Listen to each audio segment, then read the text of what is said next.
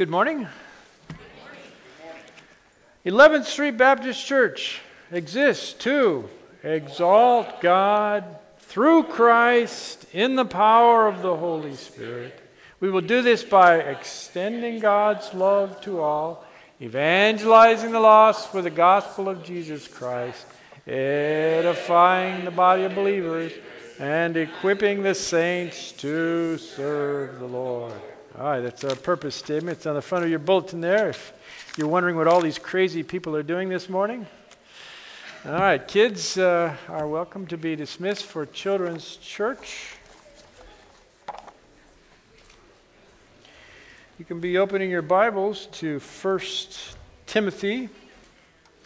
Thereabouts, we'll be referring to a number of passages here today.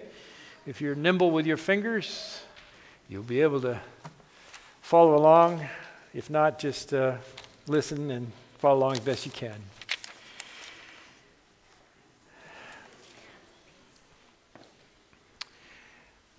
Today I undertake the daunting task of speaking on the subject of women and ministry.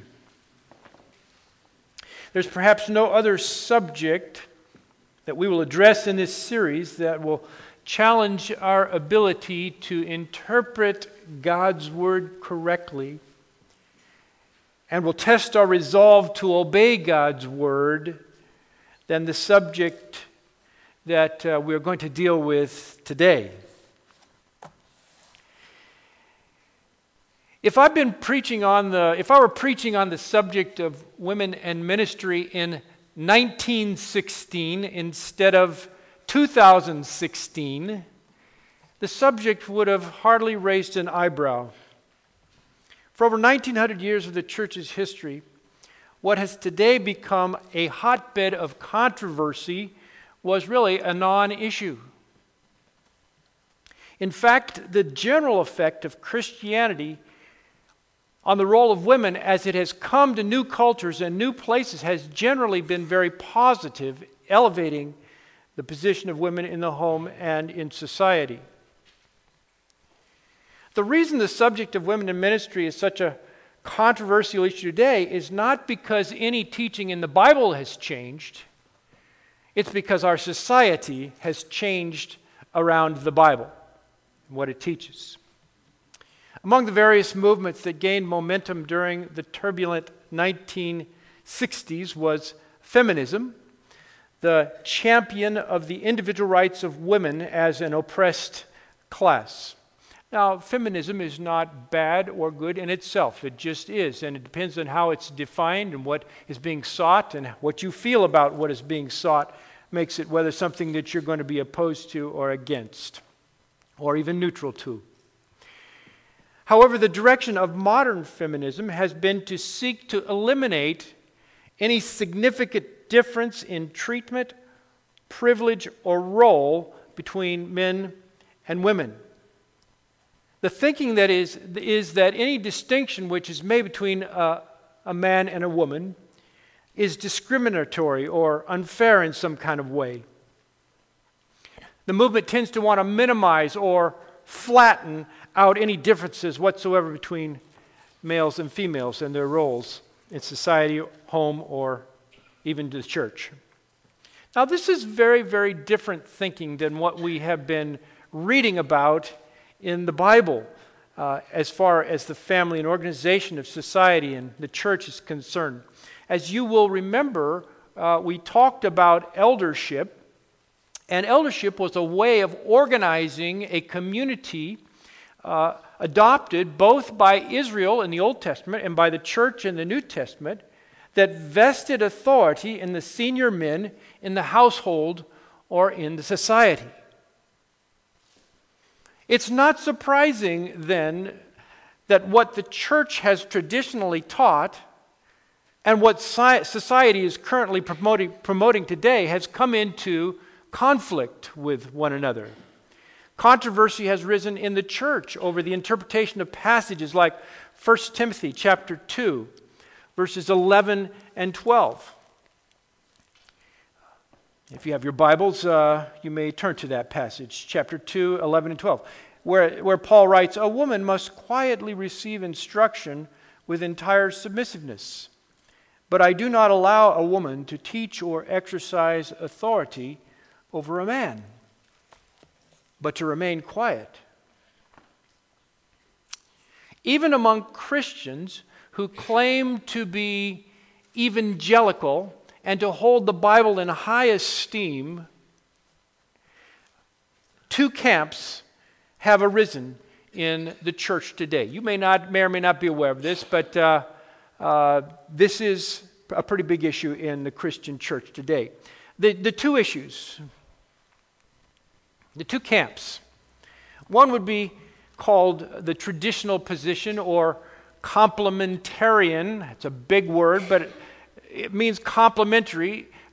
This particular camp believes that God has created men and women equal in worth and value and standing before Him, and yet different such that they work together and fit together in a complementary fashion. They don't have the same roles. They have differing roles in the family and in the church. Women are encouraged to learn, yet in a quiet and submissive manner.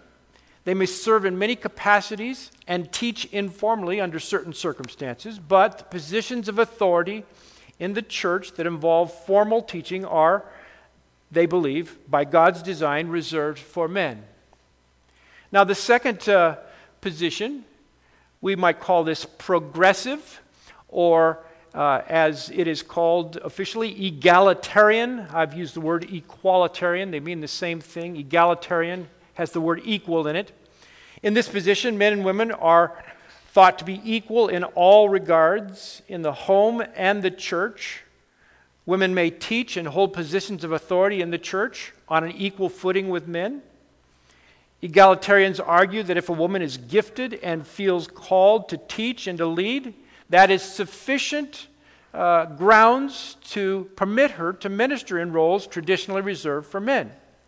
And they argue that passages like 1 Timothy 2:11 and 12 that I just read has either been misinterpreted in the past, or it was written to a very defined audience way back there in the New Testament time, certain conditions that no longer pertain to us today, and therefore is a passage that we don't need to regard anymore as being applicable to us. Now, the unfortunate thing about this whole difference of opinion within the church is that the controversy is often framed in such a way that people have to choose between being biblical or loving. That's the dilemma. If you hold to the traditional view, you take refuge in your commitment to be faithful to a straightforward and time-honored interpretation of what the Bible says. However, you do so at the expense of appearing bigoted, chauvinistic, unfair, and unloving toward women in today's society. If you take the more progressive view, you blend right in with what society deems to be correct. You come across as affirming and loving toward women. However, you do so at the cost of denying a straightforward reading of the Bible. And you must adopt an interpretation that's different from what the church has held for, say, 1900 years, and must go to some considerable lengths and questionable methods in order to make these verses come out in support of that particular position. In this particular case, I truly believe the devil is having a field day, and he's got us on the horns of a dilemma. Because the truth of the matter is this, that if it's God's will, and if it's in the Bible, it's not something that is unloving, it is something that is loving. There's not a dichotomy here. It's not a choice between being biblical and loving, because God's way is always loving. But that's what the devil is using this for, to get us on his horns, and he's having a field day with it today. So that's some background on this particular issue. But now I want to give you my opinion on the matter. I'm speaking now in my position as the pastor of this church and the authoritative teaching elder or overseer here in the church. but I also speak respecting each believer's right and duty to come to the Scripture themselves, to read it for themselves, to pray about it and interpret it in good conscience before the Lord. So I am a traditionalist and a complementarian. You may have already figured that out. As much as I value and respect the role that women have played in history, in the Bible, and in my life personally, and as much as I don't want in any way, shape, or form to imply that any person is any less than infinitely valuable in the sight of God, my first commitment has to be to interpret the Word of God correctly.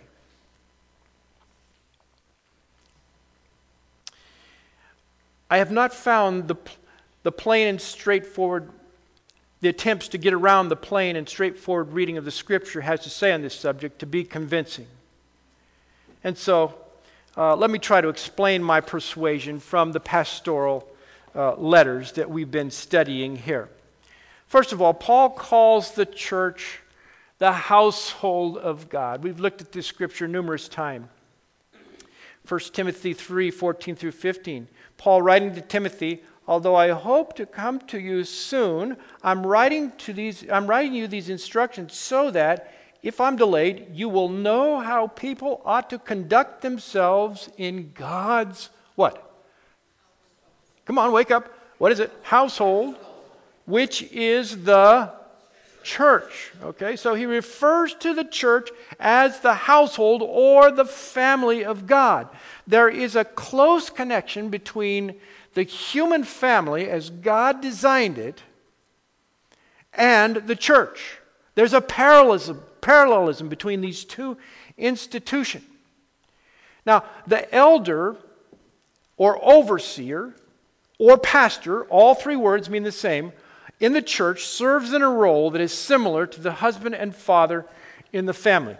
Let me show you by looking at 1 Timothy chapter 3. Now here's where we're going to start flipping through some passages, so I hope you can follow along. If you can find 1 Timothy, it's just going to be a couple of pages in your Bible. And I'm going to be reading today from the New American Standard Bible, a little different than the one that's in the pew. But 1 Timothy chapter 3 is the passage where Paul describes the qualifications of the overseer here, as he puts it. And he says, it's a trustworthy statement. If any man aspires to the office of overseer, it is a fine work he desires to do. Now he says, an overseer then must be above reproach, the husband of one wife. Now, in order to be a husband of one wife, you've got to be a husband, which means you've got to be a male. Now, I recognize that people have kind of twisted around these roles and genders nowadays, but a husband, in the day that Paul wrote it, meant a man, a male person in the couple between a husband and a wife. So, in order to be a husband, in order to be an overseer, you've got to be a person who is married or a person who can be married to a woman, which means a man. Now, he goes on and gives some other qualifications, but in verse 4 he says he must be one who manages his own household well, keeping his children under control with all dignity. But if a man does not know how to manage his own household, how will he take care of the church of God? Now, what Paul is describing here is the role in the home of the head of a household, who was the senior male in the household. He is the one who oversees or manages his own household. And what he's saying is here is the ones that have done well in their own families, in their own homes, should be elevated to a similar position in the church because they're going to be doing the same kinds of things in the church. You see the parallelism there. Now, I'm going to flip over here to Titus chapter 1. Again, here Paul is describing qualifications of elders. And I want to start in verse 7. For God, let me get into Titus. Past Timothy, whiz past Timothy and get into Titus. Verse 7, for the overseer must be above reproach as God's steward. And then he gives some other qualifications, character qualifications. But look at verse 9.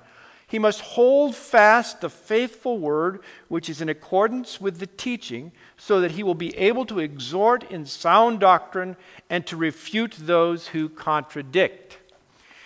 Now he's describing that the elder, the overseer, must be one who is solidly grounded in God's word.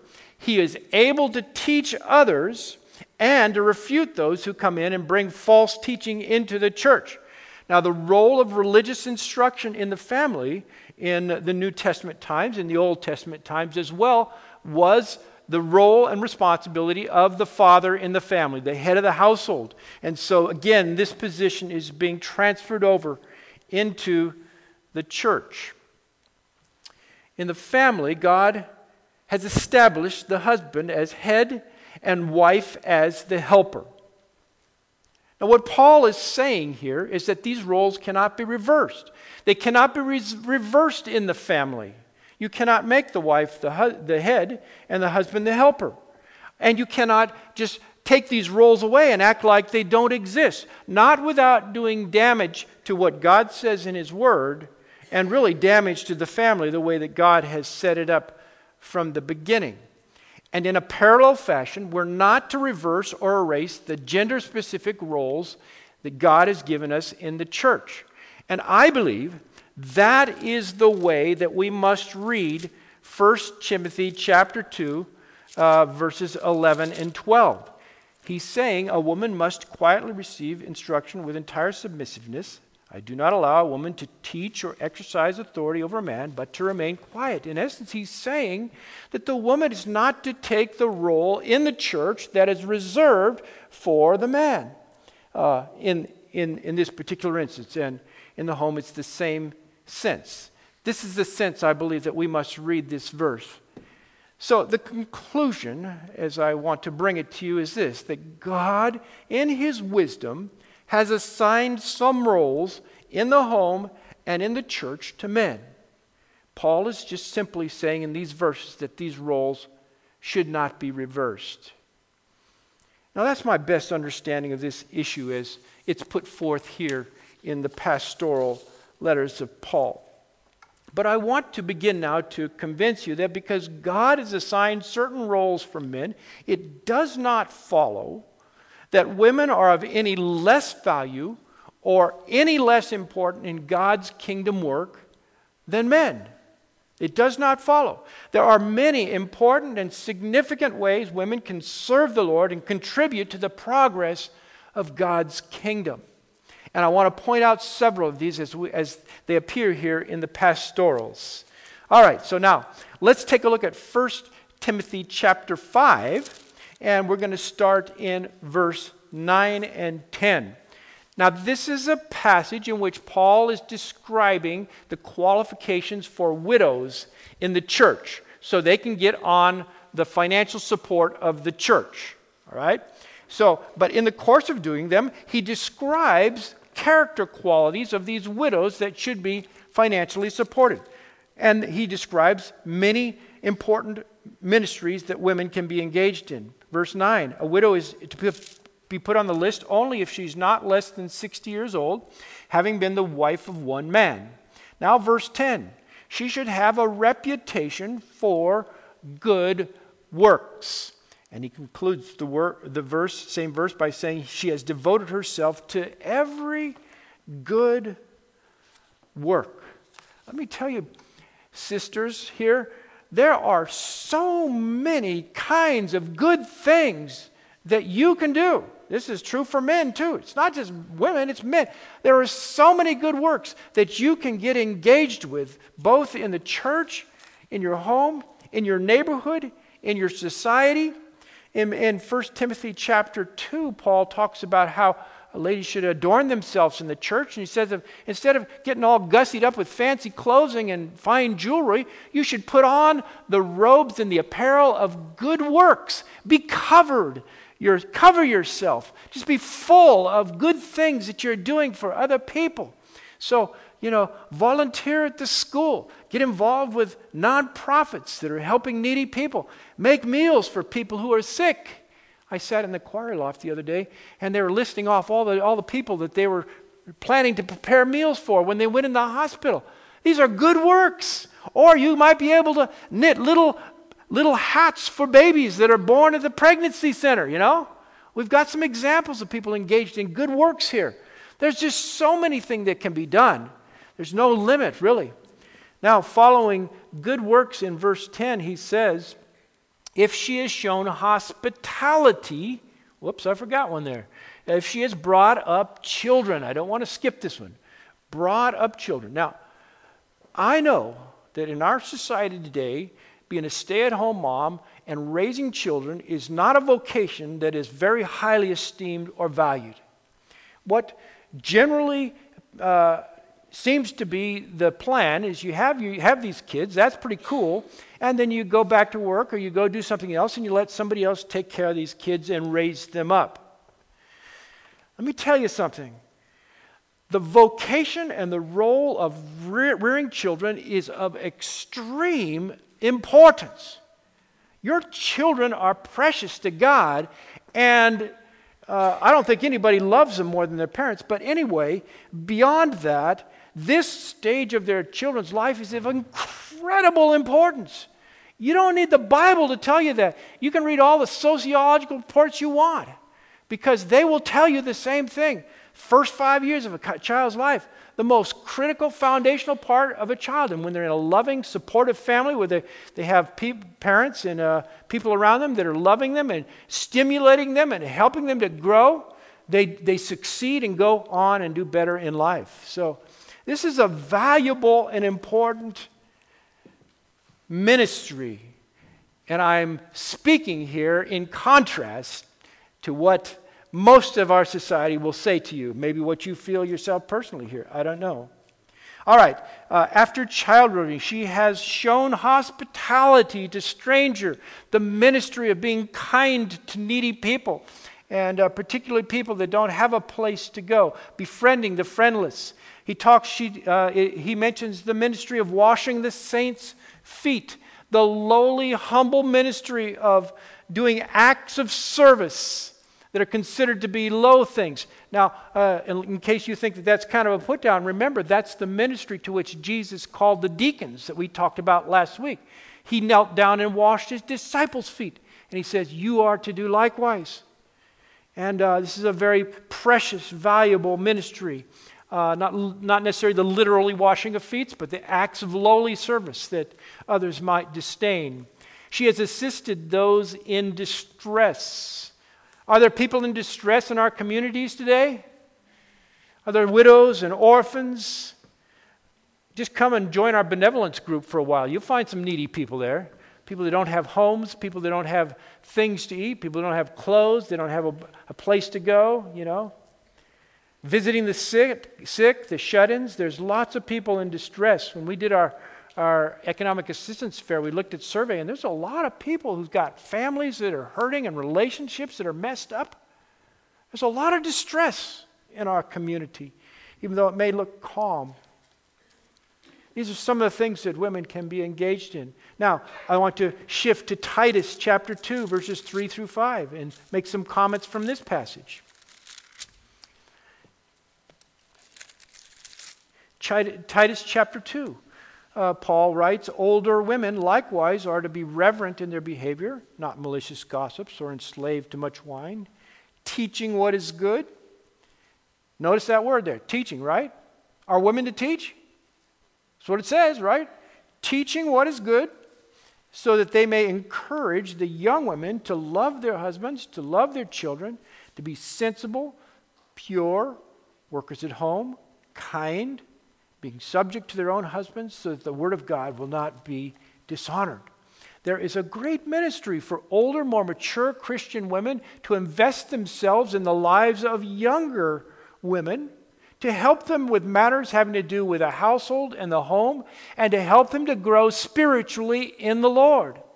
It's an incredibly powerful ministry, and it's one that I don't see happening a great deal. But women can teach in certain circumstances. Women can teach children, even youth.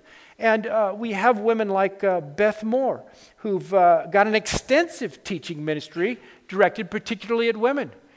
So it's not correct to say that women cannot teach. It's just certain circumstances that they are to use and exercise their gifts. Women can also engage in teaching of adults of both sexes that does not involve exerting spiritual authority.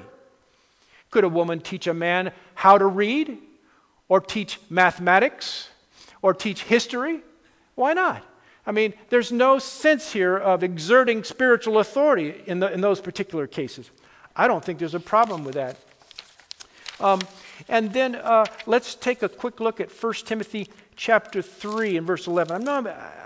They tell you in preaching class, never flip around all these scriptures like this, but I'm breaking the rule.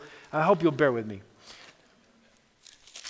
1 Timothy chapter 3 and verse 11. Okay, now, Paul here is describing the qualifications of the deacons, but right in the middle of this whole passage about deacons, we have verse 14. No?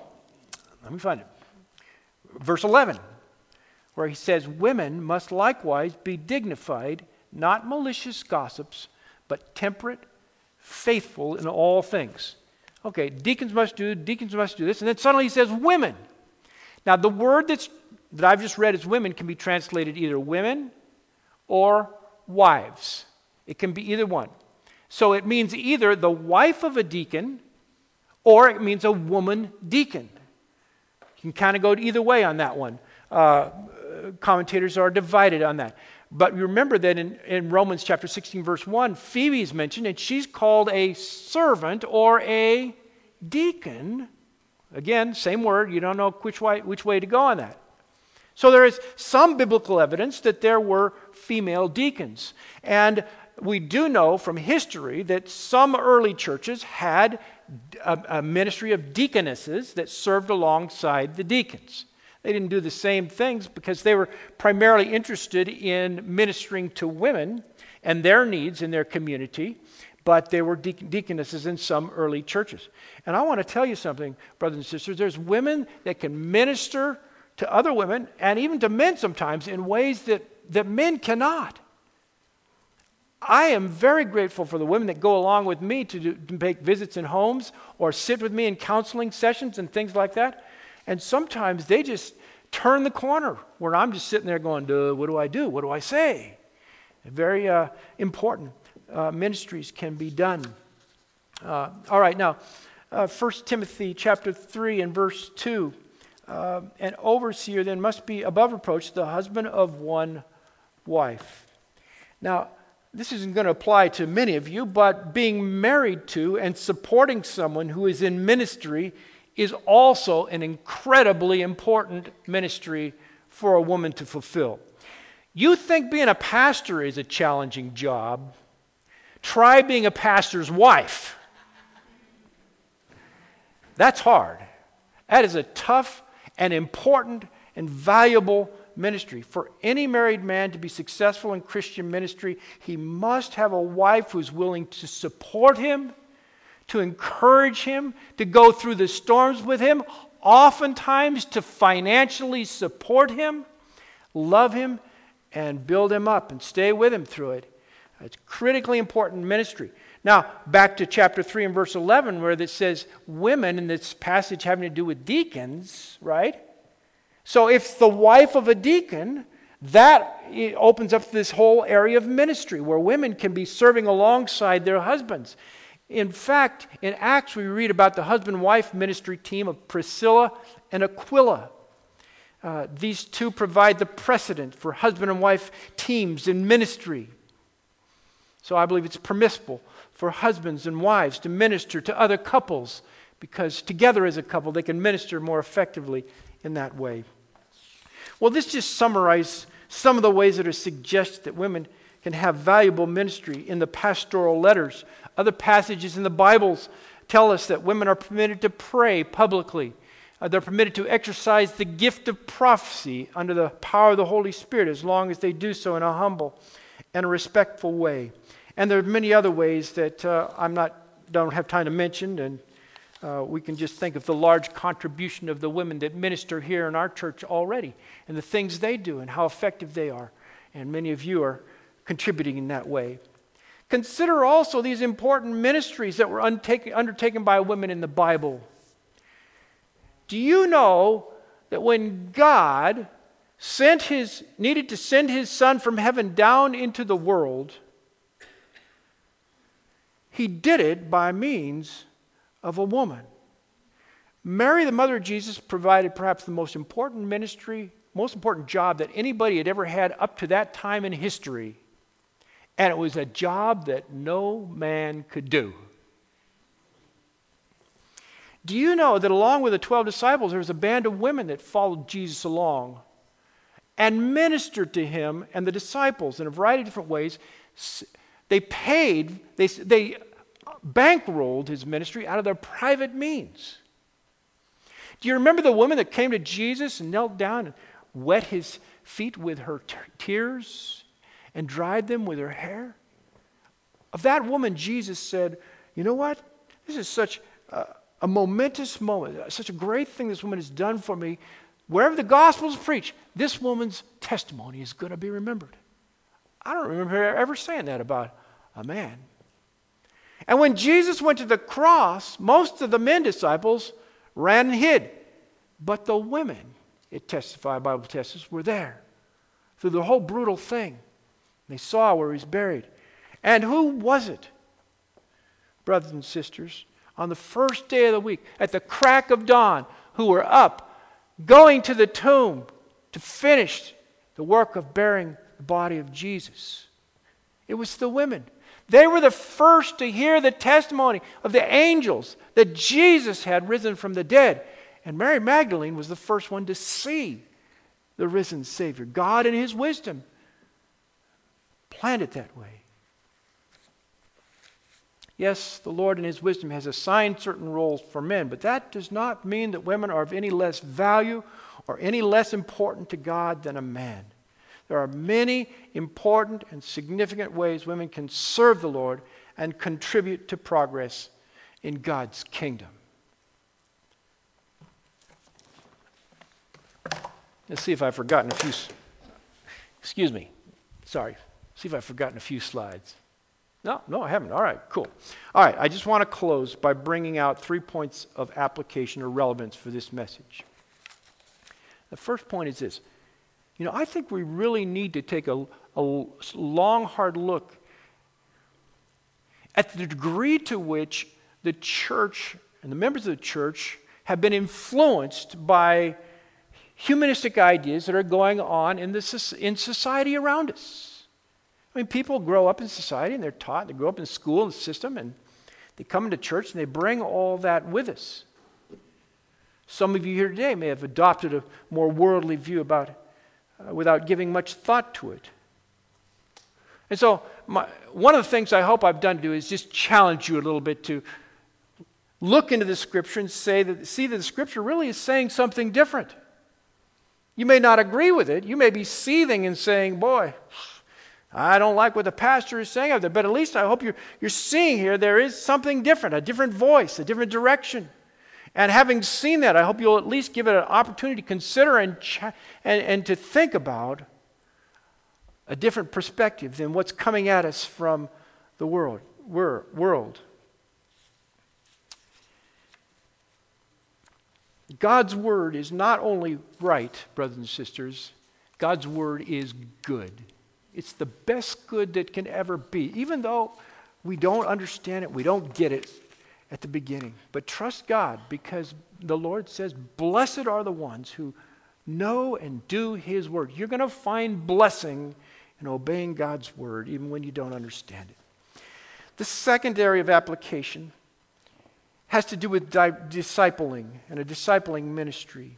One of the greatest challenges we face as a church is to figure out a way to obey Christ's command to make disciples and to pass the ministry of this church on to a younger generation. But disciple making is, in essence, a teaching and a learning process. So, we as a church need to grapple with and clarify this issue in order to disciple believers in a manner that's consistent with the Word of God. Who's going to teach whom? According to what we've just been learning about here today. What are we going to teach about gender, about roles in marriage, and roles in the household, and roles in the church? Is it right to model one thing in the home and something different in the church? Shouldn't there be consistency there? This is an area that we need to wrestle with. And finally, at the heart of this issue is the deep human yearning for significance, and how we're going to go about seeking that significance in life. How to meet that need to be and to feel significant. So it's imperative for us to go back to what Jesus said on this subject. And I shared this with you last week. I'm just going to briefly share it with you again. You remember how James and John came to Jesus and they said, in your coming administration, you're king over all the universe, we want to be right up there next door to you. We want high. We got plans. We want to be up there. And Jesus patiently and gently takes them all aside, and he tells them, look, among the Gentiles, they've got their kings and they got their hierarchies, they got their pecking order.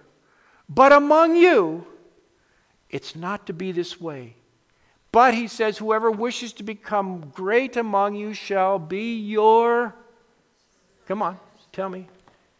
And whoever wishes to be the first among you shall be slave of all. Now you're getting this, right? Whoever wants to be the greatest, that means significant. First, you're on top. Come down low. For even the Son of Man did not come to be served, but to serve and give his life for a ransom for many. You see, as far as the Lord is concerned, it's not a matter of becoming significant by pulling yourself up by your bootstraps and making yourself equal with somebody else or even superior to somebody else. For the Lord Jesus, it's a matter of setting aside your robes and kneeling down and washing somebody's feet. Thinking of others is more important than yourself. You see, if what Jesus taught us is true, if on the last day, the last are going to be first and the first are going to be last, I want to tell you something, ladies.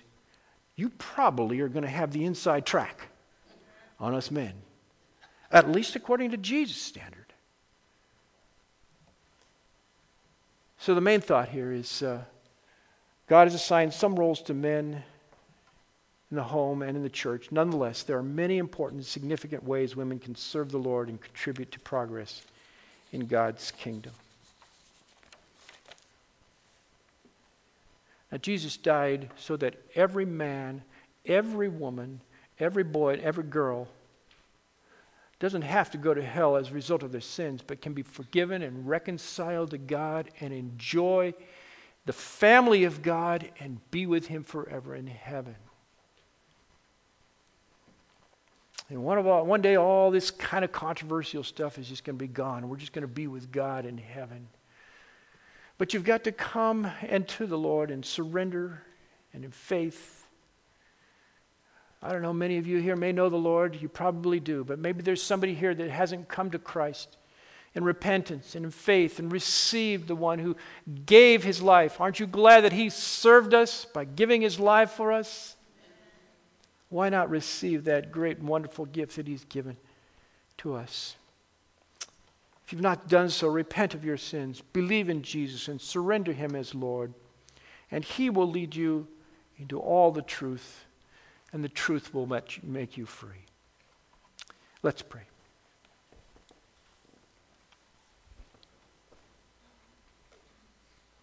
Our Father in heaven,